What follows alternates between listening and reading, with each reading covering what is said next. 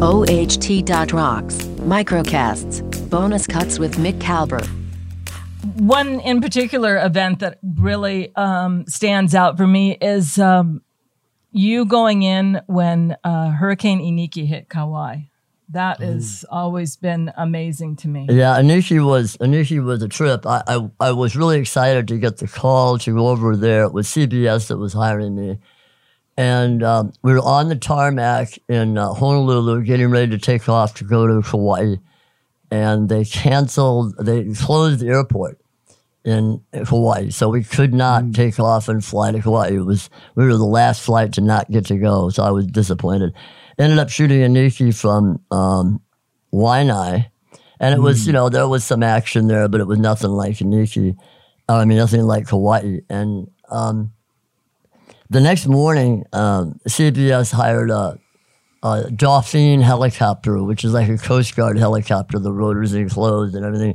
It's like the Rolls Royce of helicopters, I've flown in Bell Jet Rangers and Hughes 500s and stuff. But this thing had glass windows. It had a bar. It had, it was really set up nicely. And you could slide the window open and shoot out the window. So it was happening. We flew over Iniki and I was blown away. There was tree after tree after telephone pole, boom, boom, boom, all lying down in a row. Boats on top of boats in the harbor. Just a ridiculous destruction. And we flew all over and we shot the thing and we landed at Poipu. And we talked to a man and he said, I'm going to take you down to Baby Beach. It's a beach that had half a dozen multi-million-dollar homes. And so we walked down, it's, a quarter mile. We get there and there's nothing there. It's a beach and a foundation and some steps. There's not one house. There's no wood. There's no furniture. There's nothing. And we look at a quarter mile away. All the house pieces and all the furniture and everything are all stacked up, all blown a quarter mile away. I was like, whoa, now I know what a hurricane's all about. I was used to tornadoes. In Omaha, we had tornadoes and they did a lot of damage, but it was wham, bam, thank you, ma'am, over, and it cut a swath and destroyed a bunch of stuff. But it wasn't like this.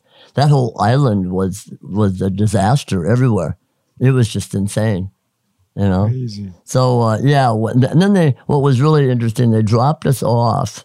They had to get the tape back, and Dan Rather put it on the news. He interrupted the tennis tournament in New York, the U.S. Open, and broadcast our footage of Iniki. And meanwhile, they drop us off at the airport, and they want us to go run around and get some stuff on the ground, right? So we go to rent a car. There's no car rental. Everything's closed. But there's a whole bunch of cars there that people who wanted to bail before the storm, they would just drive up, leave the car, and go get in the plane, right? So there were a whole bunch of cars with keys in them, and a lot of them didn't have gas, but we kept looking around to find one. We finally found one that had about a half a tank of gas, and we just took it, So we could have been arrested for felony auto theft or something, but we drove around the island with that and shot a bunch of pictures and crazy stuff, and then we ran out of gas. And so we went around and we begged, and somebody, really nice guy, gave us like 5 gallons of gas, Not like he didn't need it, but wow. And we were able to get back to the airport and stash the car back there again. But I've never seen destruction like that. That was insane, totally insane. I'm so glad that that's never happened here. We've had some damage from hurricane, but not like that. We've never been hit directly by a hurricane like Kauai was. The trauma that the community went through, I know there was a lot of effort to put out that people were really traumatized by that event. Oh, and they were years and years and years rebuilding. Yeah. It took them forever. A long time to recover, yeah.